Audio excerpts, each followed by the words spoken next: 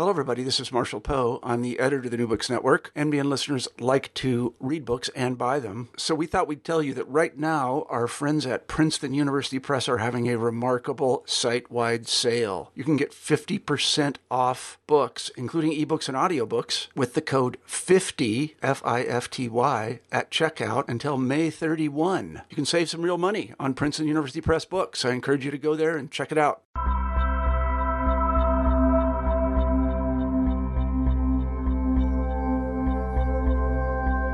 Welcome to New Books in Religion. I'm your host, Lindsay Jackson.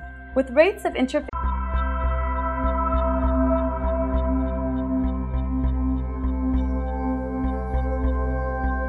Welcome to New Books in Religion. I'm your host, Lindsay Jackson. With rates of interfaith marriage steadily increasing since the middle of the 20th century, interfaith families have become a permanent and significant feature of the religious landscape in America.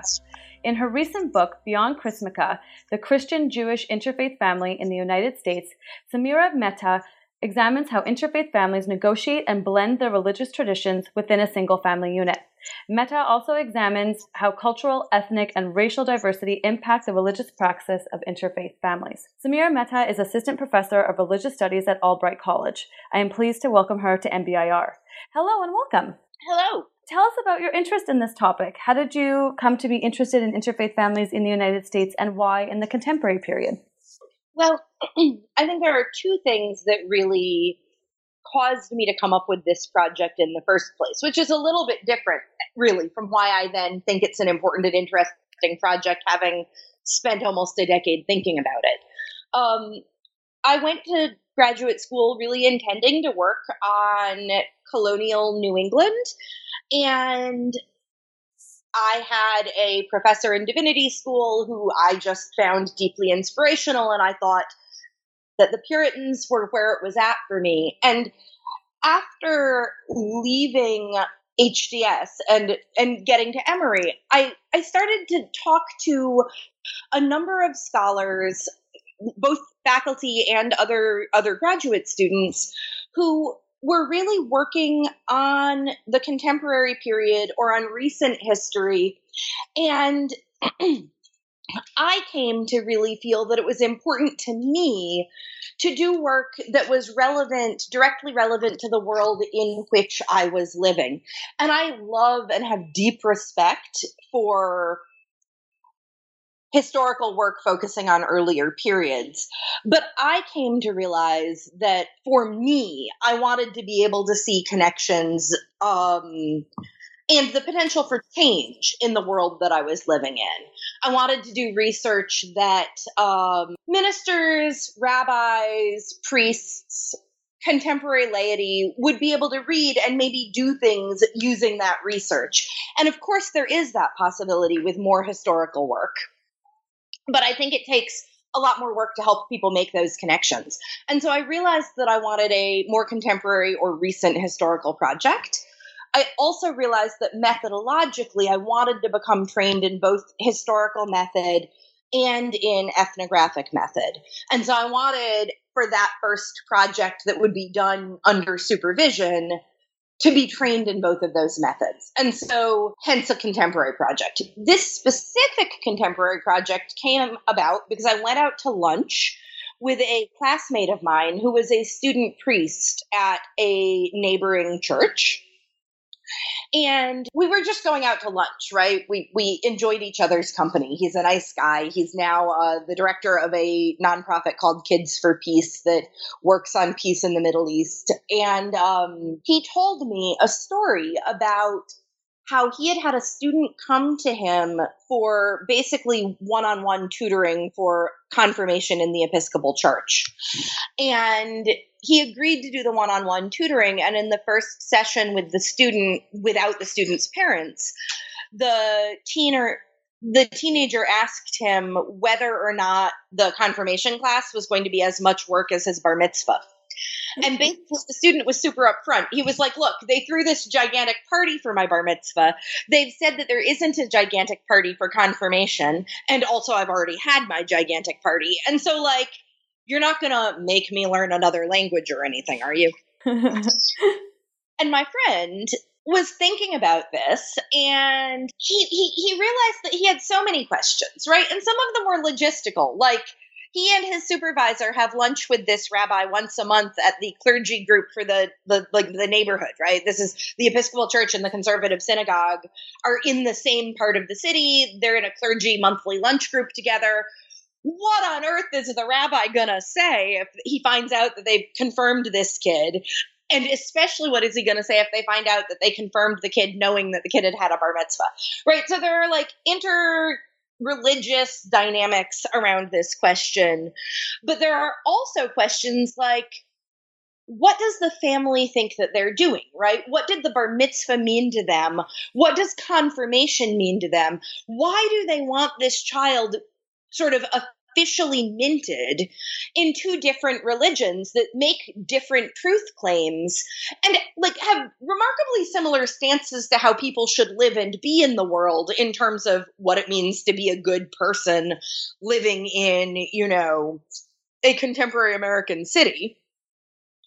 But, what it means to be a good in both cases, in both communities, largely upper middle class American, right? They don't have different social justice messages. They don't have different community engagement messages. They're both congregations that are, they're not on fire with liberal activism, much in many ways to my friend, the student priest's disappointment. But they're not really socially different, but they do make very different theological claims, right? About chosenness and peoplehood on the part of the Jews, about the resurrection and the Trinity on the part of the Episcopalians. They have what does the family think these ceremonies are doing? And then also, he had questions for himself as a priest in formation about what it would mean to prepare a student for a rite if the student did not think that they were renouncing something else, right? Like theologically, what would that mean in an Episcopalian context? And he went to do research and he discovered that there was no work available at the time that really talked about why a family would want to make the kind of choice that they were making, how they would imagine religious identity, what it meant for the family. Okay, so let's talk a little bit about terminology. Yes. At the beginning of your book, you explain sort of the proper and improper ways of referring to the union of two people from different religious traditions, which is most commonly referred to as interfaith families or interfaith marriage. Can you explain why you chose to use the term interfaith throughout the majority of your book and the limitations of this term? Absolutely. So one of the standard terms is intermarried. That is a term that really comes out of, or is very prevalent in Jewish literature, demographic, sociological, but also prescriptive literature. Are intermarried people. That replaced the term mixed marriages. So at some point, the reform movement decides that intermarried is a more polite term than mixed marriages. And then at some point, interfaith marriage becomes a term that many of the people in those marriages find more comfortable. So it is the term that most outreach organizations are likely to use. It's seen as being both more specific, right? Intermarriage between what kinds of demographic groups, right? Like, did my parents have an intermarriage because they were from different ethnic groups, right? Like my mom is a white Midwestern citizen of the United States, and my father was, when they got married, a South Asian non-citizen of the United States. By the time I was born, that wasn't true anymore. He was still South Asian, but he was a U.S. citizen. But, was that a mixed marriage because of their different ethnicities, because of their different nationalities? Or was it an intermarriage because they had different religions, right? So there's an imprecision in the term. But also, interfaith families came to feel that the term intermarried, even though it was intended as a sort of gracious outreach term, was pathologizing. There was a lot of talk about refusing to perform intermarriages if you were a rabbi, but then making the intermarried couple understand that you still wanted them to join your synagogue. Right? So we can't marry you according to Jewish law. We cannot give you the covenant of Jewish marriage. Or on the part of the Catholic Church, we cannot offer you the sacrament of marriage, but we still want your intermarried families in our communities. And so at the same time that these religious leaders were thinking of it as a polite term, they weren't offering interfaith families what they wanted. And when there were conversations about the intermarried as a problem, it became a pathologizing term. And so the families themselves tended to prefer interfaith marriage. Now, it has limitations. In the introduction to my book, I also talk about a couple who I referred to them as an interfaith couple. And the woman, the wife in the couple, and I was looking primarily at heterosexual families. I have some interesting information on same-sex couples that I just didn't quite demographically have enough to work with for the book, or rather didn't have enough in the way of the cultural studies stuff. But the wife in this particular couple said, no, we are not an interfaith family. We are an interreligious family. I come from Judaism. He comes from the Missouri Synod. But together we found a shared faith. We are Unitarian Universalist. We have different religions. We have different religious traditions. We have different religious rituals. But we have the same shared faith. It is Unitarian Universalism. So for her, it wasn't a good term. But, and, you know, the other problem is that faith is a term that is more resonant in a lot of ways, probably for Christian families, for people coming out of Christianity, than it is for people coming out of Judaism.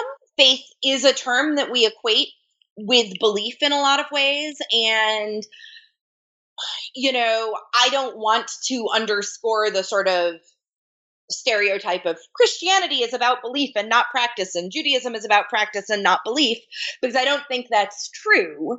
But I do think that the kind of concept of a robust faith life has less resonance for many, many, many American Jews, right? So it is in this interesting way sort of a Christian biased term. And that's probably also true if you think beyond the Christian Jewish model, right? There are going to be groups for whom the term faith works better and groups for whom it works less well. Does it really make sense to describe a, I don't know, Roman Catholic Buddhist interfaith couple as interfaith, right? Like, is Buddhism a faith or is it a philosophy? How do you want to think about it? So it has limits in those ways. But it is the term that the majority of the Christian Jewish couples that I talked to preferred. It was the term that most of their children found most comfortable. And so for the very specific population that I was working with, it was the term that most people wanted. And in addition, it's the term that is the most Googleable. So from the standpoint of me, looking for a book that I really wanted rabbis and ministers and priests to find it, when in the position of my friend, the student priest, like interfaith is the search term that they're most likely to use in this moment. It is the search term. It is the term that is going to resonate the most if I want people to read my book and get the message out. And because decided to do a more contemporary project was because I wanted to speak to people and provide information, you know, descriptive far more than sort of prescriptive, but information about the world that we're living in. I wanted it to be accessible and findable. Right, right. Your answer here has provided a perfect segue to my next question. You've mentioned a few times in your previous answer that you focused on the interfaith relations between Jews and Christians primarily in your text. So, can you explain why you chose to focus on interfaith marriage in the context of Judaism and Christianity specifically? Absolutely. And it was interesting. I had a couple of sort of early mentors who were really advising me, because I am half South Asian, to look at South Asian white marriages, right? Or something like that. And to think about like Hindu Christian marriages or Hindu Jewish marriages or something like that. And I really didn't want to.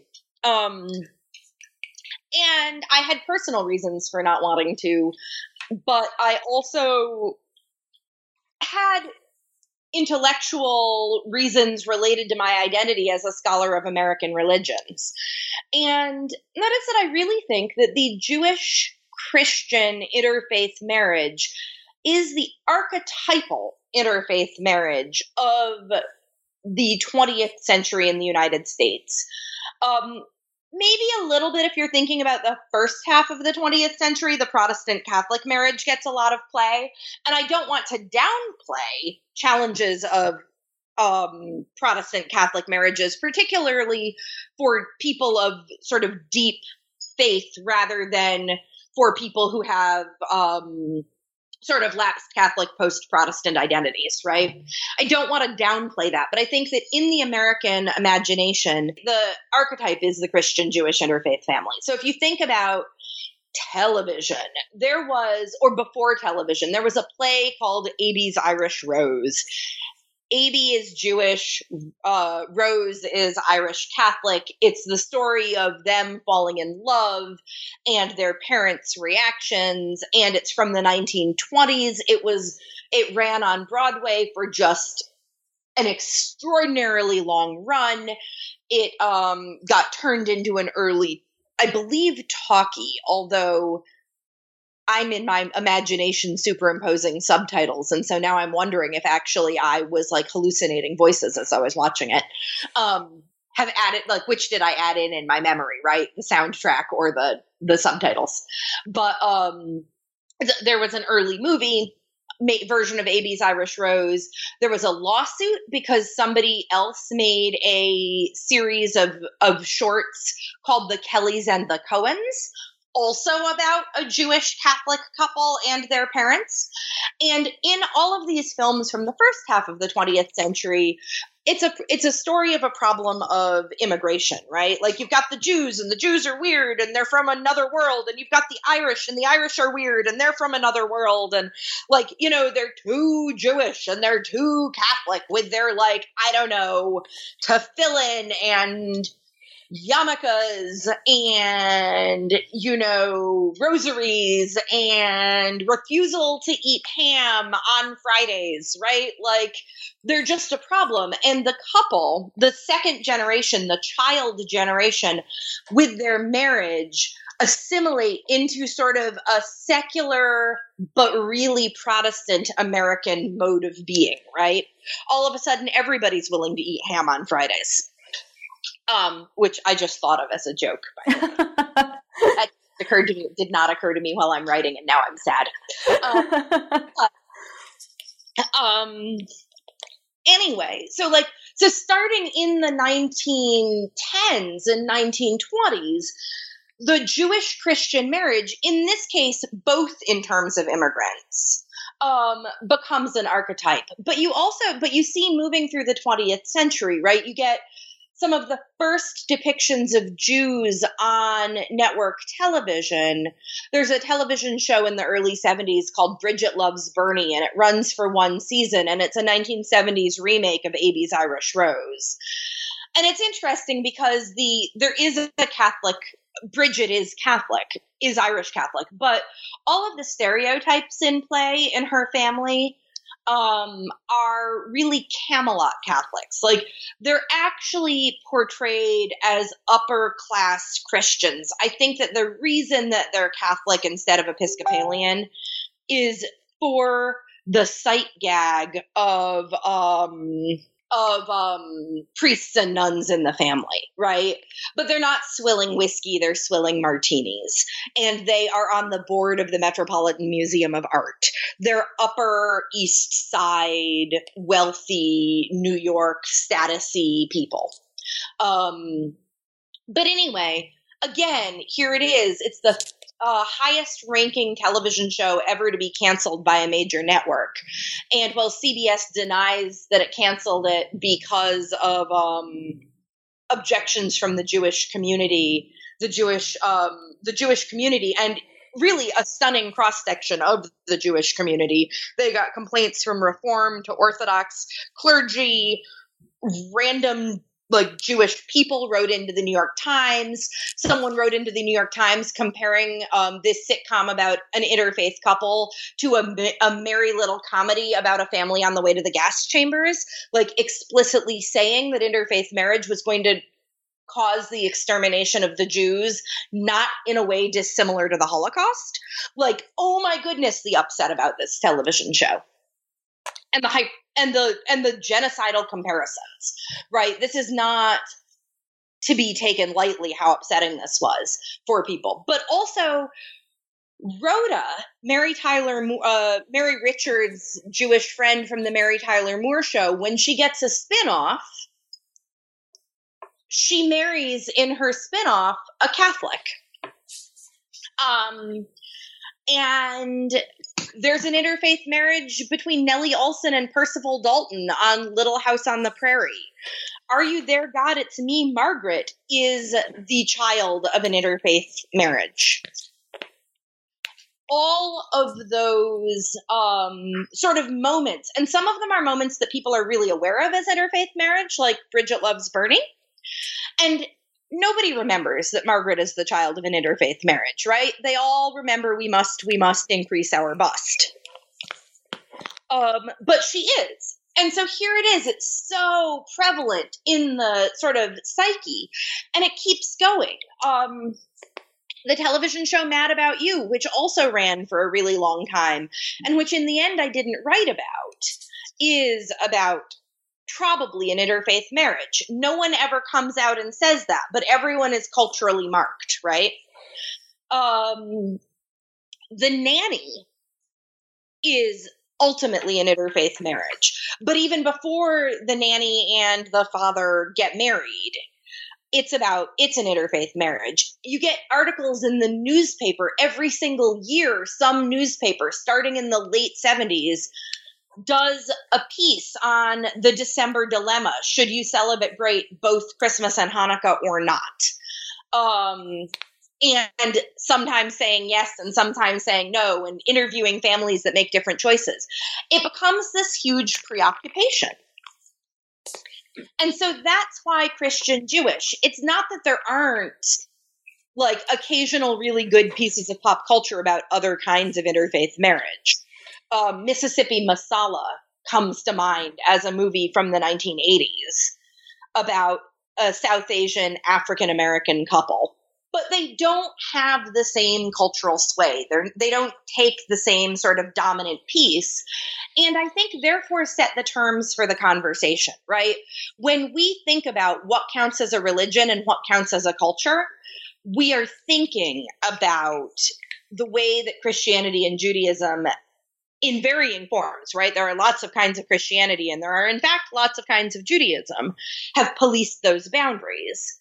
And we then try, with varying levels of success, to write what Hindu Buddhist marriages in Yonkers look like onto that cultural script.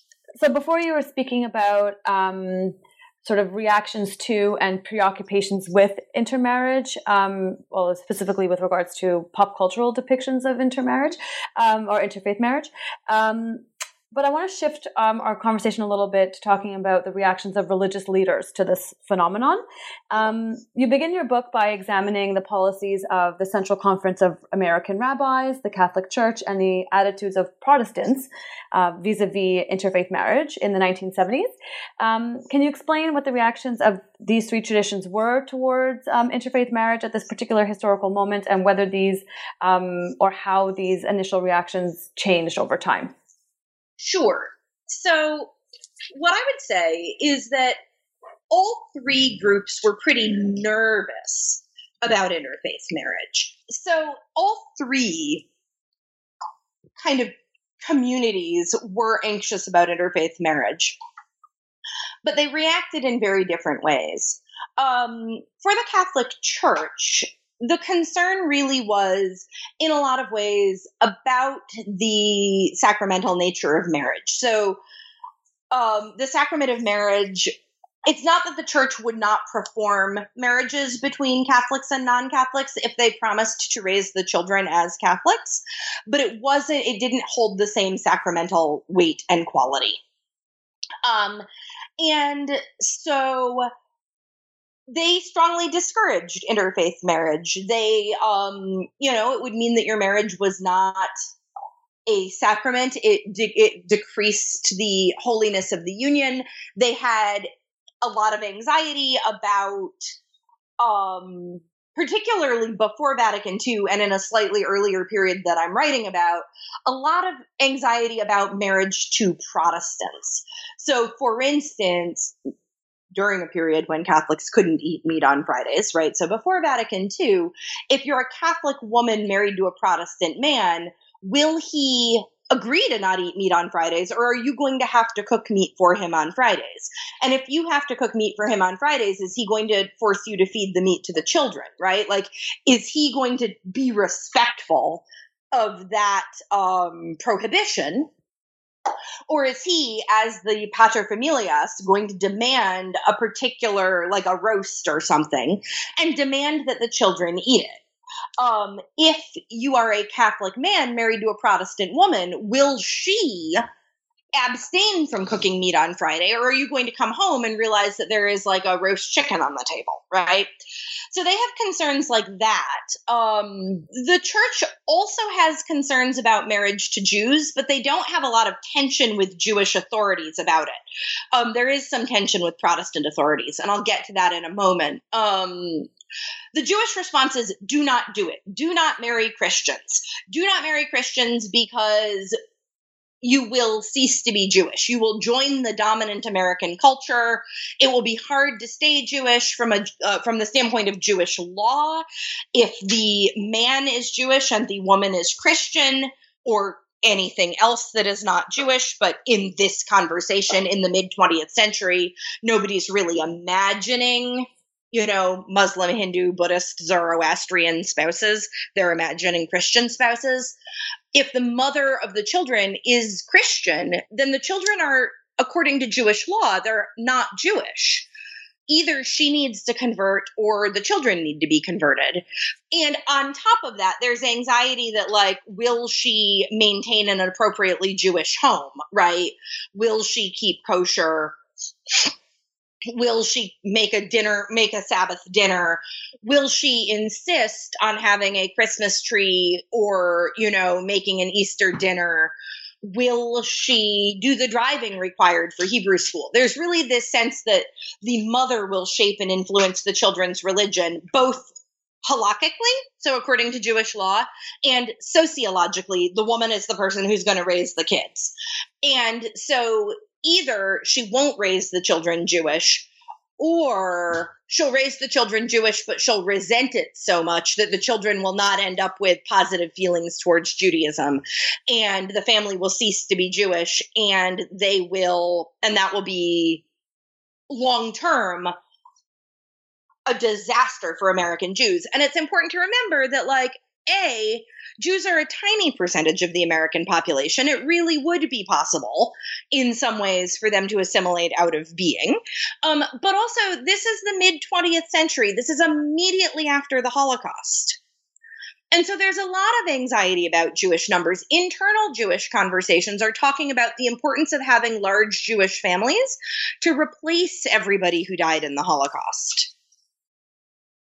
And so there's a huge amount of anxiety about what this means, both for will an individual's family stay Jewish? And on the part of grandparents, will I not have this minority experience and this tradition that I love in common with my grandchildren? But also sort of demographically, there's panic about this. And then there are the Protestants. The Protestants are not worried about numbers, and they're not worried about control, because it's the mid-20th century, and this is the height of the Protestant mainline's power and influence and awareness of its power and influence in some ways in American culture, right? So the Protestant position is really interesting because it's very different in regards to Catholics than it is in regards to Jews. So the Protestants have two concerns with interfaith marriage. The first is that they really do think that it will be bad and confusing for children to have more than one religion. And so they do think that a family should have one religion in the home. The other concern for Protestants is that they are concerned that about the divorce rate. The divorce rate is, for a variety of reasons, starting to creep up, and it will really start to rise in the 1970s and 80s. There are lots of reasons for the divorce rate to go up. As women have increased independence, right, and more skills, it's easier for them to leave bad marriages. So that's part of it. Another part of it, Stephanie Kuntz's work points out that the average length of marriage is actually remarkably static. It's just that before penicillin, people used to get out of their marriages by dying. And I'm being a little bit facetious there, but a high, as lifespan gets longer, right? You have to sustain a marriage. Sustaining a marriage until death do us part is more daunting when you're going to be alive for 50 years instead of when you were going to be alive when someone was going to die in childbirth, right? Like, just realistically, it's a harder thing to do. And so Protestants are super anxious about the health of the family and about divorce rate. And also the standards for what marriage should look like are getting better. If you look at Rebecca Davis's really excellent work, you see that there's a lot of anxiety about figuring out how to keep marriages loving and fulfilling, right? As that becomes part of what people want from their marriages rather than a workable economic bargain. So the other thing that happens, right, is you're supposed to be married to your best friend and lover rather than somebody with whom you've got like a pretty good working relationship. And so clergy are like, what do you do with people who don't want to stay married when the magic dies, when everybody is aware that at some point the magic is going to, at the very least, get a little bit less glittery, right? And so there's a lot of Protestant anxiety about the health of marriage, and there's concern that interfaith marriage will make marriages harder, that interfaith marriages are more likely to lead to divorce. They don't have a lot of data to support that in that moment, but they're certainly worried about it. And I'm also happy to talk about like sort of what we do or don't know about whether or not interfaith marriage leads to divorce. But anyway, so that's the Protestant concern. However, the Protestants, or many, many mainline Protestants, and especially if you're thinking about people like Unitarians as part of the Protestant fold, will perform interfaith marriages. They will marry Jews to Protestants and they will marry Jews to Catholics. This annoys or concerns both rabbis and priests, right? They will, however, then counsel the parents to raise the kid in one religion. And here's where we run into a problem, or here's where Protestant attitudes towards Jews are different than Protestant attitudes towards Catholics. In many reasons, and one of them is, quite frankly, post-Holocaust guilt. We are talking about liberal Protestants, right? And so liberal Protestants in between World Wars I and II were a major force of isolationism in the United States. World War I had, not been the war to end all wars. It had been so horrible. And so many liberal Protestants had been extremely reluctant to get involved in a war that they hoped would stay Europe's war. So after the war, as they learned more and more about the Holocaust and realized more and more what they were and were not choosing to know about the Holocaust, during the 1930s and 40s, and how they were and were not choosing to act, there's a lot of essentially guilt and also a lot of sympathy, regardless of whether or not there's guilt, for the Jewish situation. And so these are liberal Protestants. They are not thinking that without belief in Jesus, you're going straight to hell, right? They're not thinking that being Jewish is inherently less good. I mean, they may or may not want Jews in their country clubs, but like they don't think you're going to hell, right? And so they will say you should raise the kid in one religion, and that one religion should be Judaism. They are, however, and they are not offended when rabbis also say you should raise your children in one religion and it should be Judaism, because they're both sympathetic to the Jewish numbers game, and they're not offended when Jews say, Methodists, lovely people, but not Jews, right? Protestants do not have the same numbers game sympathy for Catholics. And even if you were to look past some of the long history of anti-Catholicism and just also tensions between Protestants and Catholics, they are in a moment of doing a lot of ecumenical work, right, with both Jews and Catholics in the 1960s. And this is a place where the Protestants really feel that the Catholics are falling down on ecumenicism, because the Catholics are saying you have to raise your kids Catholic in order to have a wedding in the Catholic Church. And the Protestants are offended. They're not offended when Jews say, Methodists aren't Jewish. But what they hear is not the Catholic Church saying Presbyterians aren't Catholic, but rather Presbyterians aren't Christian, or at least they are not as good as Christians. And so this creates a tension between Protestants and Catholics on this issue of interfaith marriage. And there's a lot of sort of posturing about this in places like the Christian Century, which is, in all fairness, like what I chose to use as my thermometer for Protestant mainline opinions. I didn't go into all of the archives of all of the churches. I just said, what's the Christian Century saying here? And that was largely what they were saying. They were largely sympathetic to the Jewish position and pretty upset with the Catholic position, but willing to perform the marriages. And they were not fighting to have people raise their children Protestant instead of Jewish, but they were fighting to have people raise their children Protestant instead of Catholic. For a wide array of reasons, some of which have to do with theological differences, real or perceived, between Protestants and Catholics, and some of it having to do with the politics of how ecumenicism was playing out in that moment, and some of it having to do with anti-Catholicism. I think we should talk briefly about Chrismukkah, since it's in the title of your book. Right. Well, first of all, can you maybe elaborate really quickly on the genesis of this blended holiday and how it sort of became sort of the quintessential sort of interfaith holiday between Jews and Christians? So I think that it's important to say that a lot of the people that I worked with who do both are really pretty offended by the concept of Chrismukkah. And so I don't want to say that nobody celebrates Chrismukkah, because I think that absolutely there are people who are like super secular, post-Christian, post-Jewish people who basically they're like, the holiday is super fun. The term really came up for the first time in some ways on the OC, the television show, the OC, in 2004. And it was a Time magazine Word of the Year in 2004. So I guess maybe it was on the OC in 2003 and became a Time Word of the Year for the next year in 2004. I'd have to go back and look at the book to give you those dates. But, and in this, sort of, is it a sitcom? Is it a drama?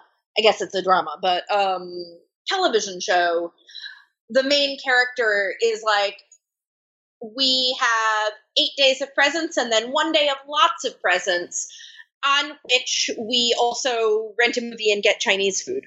Because, of course, Jews sort of famously, a Jewish tradition is Chinese in a movie on Christmas Day. And of course, like any other tradition, there are lots of people who do that and lots of people who don't. But that's sort of where the media idea of Chrismukkah and the cultural prominence of Chrismukkah came from.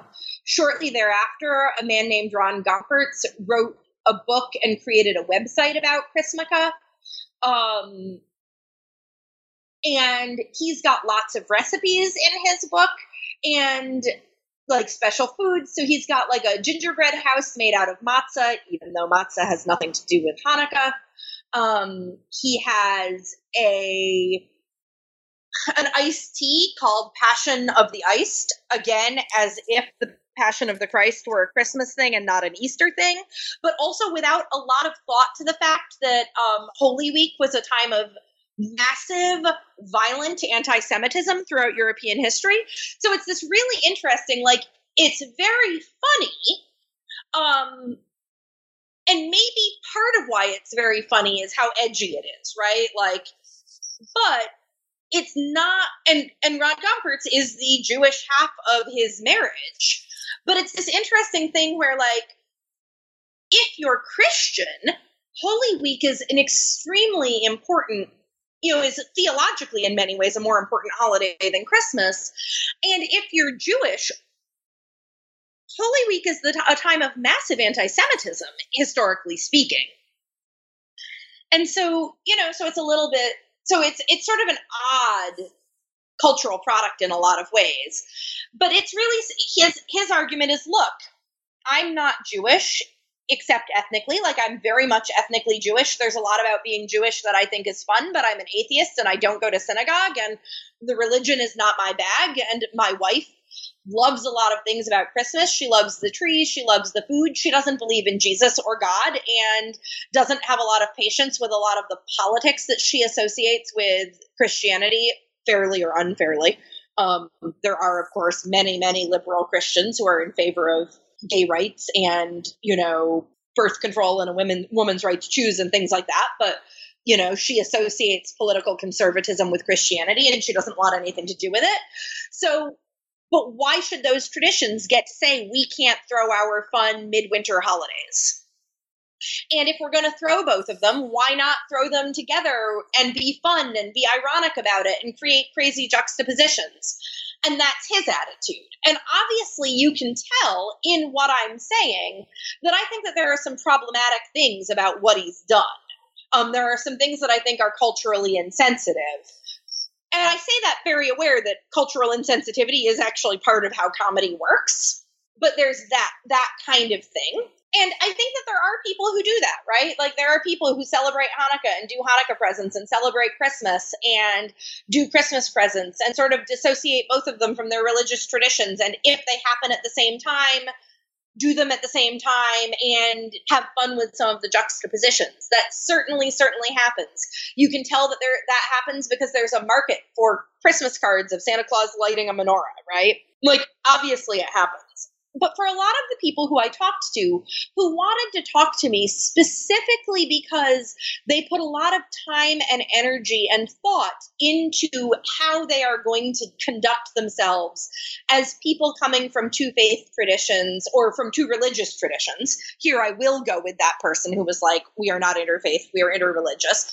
Coming from two different traditions that they are thinking of as either religiously very important or culturally very important. And please do ask me in the next question about religion and culture as terms, because I don't want to imply for a minute that I think that they're static terms.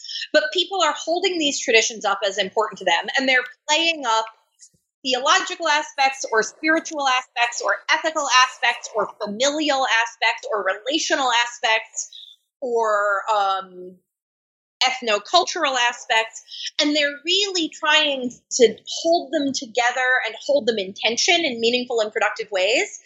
They don't like the idea of Chrismukkah because what they say is we try to take these traditions on their own. Yes, we absolutely look for things in common between them and ways that they can fit together well in our lives, but we're not trying to create mashups.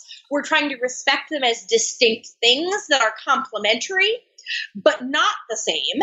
And we want them to be fun, but we also think they're serious, right? Like, nobody's objecting necessarily to the Rudolph the Red-Nosed Reindeer Christmas special, but they're saying, we don't want that to overshadow the fact that whether or not you believe in Jesus Christ as the actual Savior, this is a story about a baby who was born and transformed the world in ways that if you listen to the baby's message and ethics, I mean, not as a baby, but as a grown-up who could talk, are powerful and largely very good. Like whatever Christianity then didn't with Jesus's message, right? Some of which is spectacular and some of which is horrific. This is about an amazing teacher, one person whose message and then whose followers transformed the world. Whatever you think about the particularities of Jewish boundary policing and chosenness and how Jews have been known to treat interfaith families, or, whatever you think about people who practice Judaism differently than you do, and whether you think assimilation is all for the good or whether you think assimilation is terrible, on some level, and whether you think Hanukkah should be a major holiday because that is how it is kind of cast in the American landscape, or whether it's really important to you that in a Jewish ritual sense, Hanukkah is an extremely minor holiday, right? Whatever you think about those things, Hanukkah is a story about a group of people preserving their traditions in the face of adversity. And that's really amazing. And for interfaith families, that's part of what they're trying to do. They're trying to preserve their traditions. They're just aware that they have more than one set, right? And so they're not trying to merge those things. They're trying to say there are messages inherent in each of these holidays that are really important for who we want to be in the world. Not every single bit of the messages are. But in saying that, they're not actually different than other Christians and other Jews, right? It's very rare if, go up and poll a random Catholic on the street about whether or not they use or their Catholic loved ones use birth control, right? Go up and poll a random Jew about whether or not they eat bacon, right? When they pick and choose from their traditions in order to create something cohesive, that's something that all other religious people are doing as well. Or all other people who are relating and living in traditions are doing as well, might be a better way of saying it. Excellent. So we're approaching our end time.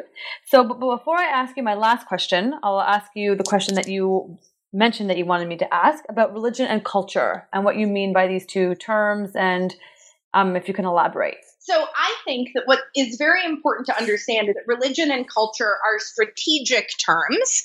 I do not ever want to imply that there is something out there called religion that we can really point to and identify and say, this thing right here is religion and it is always religious, this practice or that practice, or this is cultural. But I think that amongst the people that I study, they frequently use terms like religion and culture to signal what they do and don't want to be possible with their traditions. And so the example that I tend to use, and part of why I put Chrismukkah in the title, is the example of the Christmas tree. There are people who want to say the Christmas tree is a religious symbol, right? This is the symbol of Christmas, a religious holiday, and you cannot have a Christmas tree in a Jewish home because it is an element of Christian religion. There are other people who want to say, actually, the Christmas tree has nothing to do with the baby Jesus. It is a cultural thing. It is not a religious thing.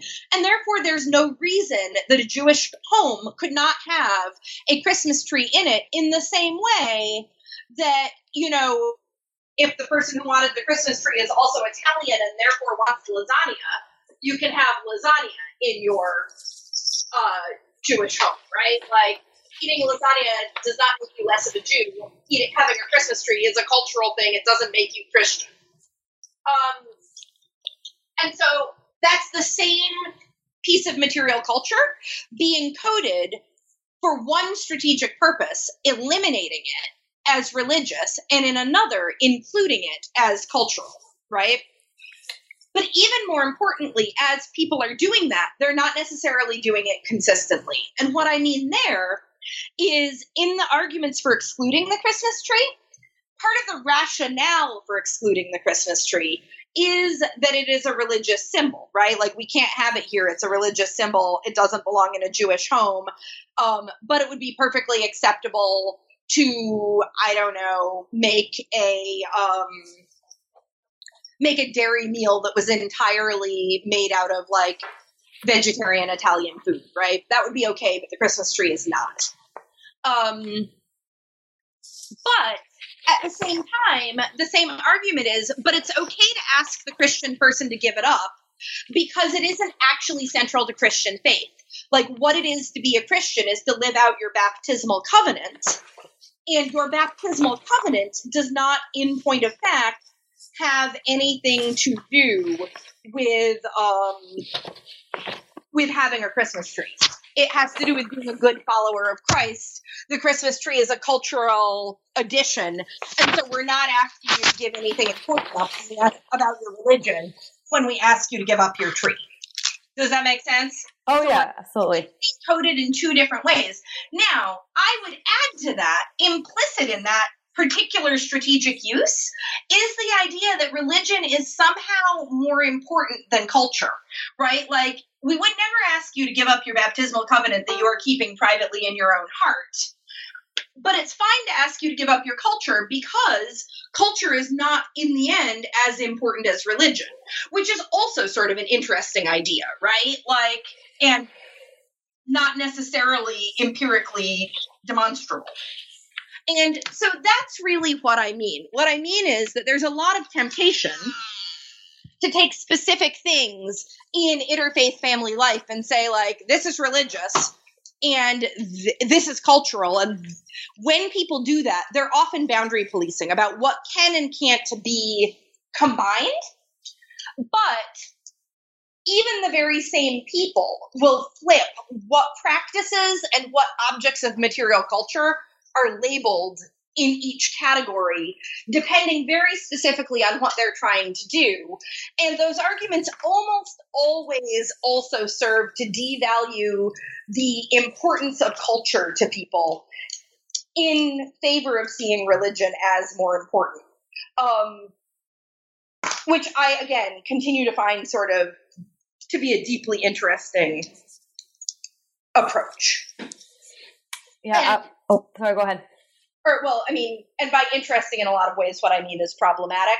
But what I really want you to pull out of what I'm saying is that I'm interested in studying how people use those terms and how their meanings shift strategically.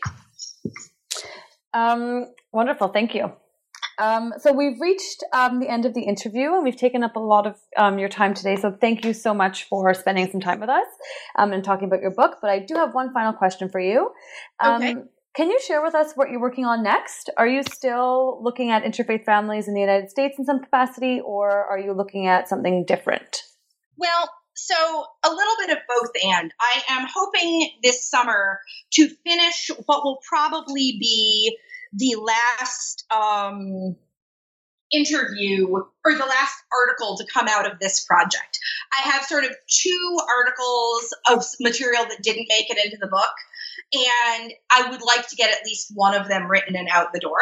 The article that I'm currently working on finishing up this summer is about interfaith families in which Judaism is being combined with Asian religion, either Hinduism or Buddhism or sort of Confucian tradition, and making an argument about how that boundary policing looks different than it does in Jewish Christian combinations. And so I'm hoping to get that out the door this summer. But the main thing that I'm doing right now is shifting to a different project that also thinks about religion and rhetoric around the shaping of families, religion and political rhetoric. A lot of what the Interfaith Family book looked at was the role of multiculturalism in creating those categories of religion and culture and how we use them and what possibilities they open up. And so I was thinking a lot about how cultural rhetoric around pluralism changes the possibilities for families. And I started thinking about other kinds of cultural rhetoric in family life. And simultaneously, every time you open the newspaper, some sort of horrible initiative has rolled back women's access to basic health care in the United States. And so I am working on a project called God Bless the Pill. And it is a history of contraception and how contraception intersects with political rhetoric and religious rhetoric about the family from the end of the Second World War to the present. Wow, those sound like really fascinating projects. That's we would be excited to read them for sure. They sound really interesting. I would be excited to write it. I bet. Well, this huge archival, I've got 5,000 PDFs or something. Oh, I can't even imagine.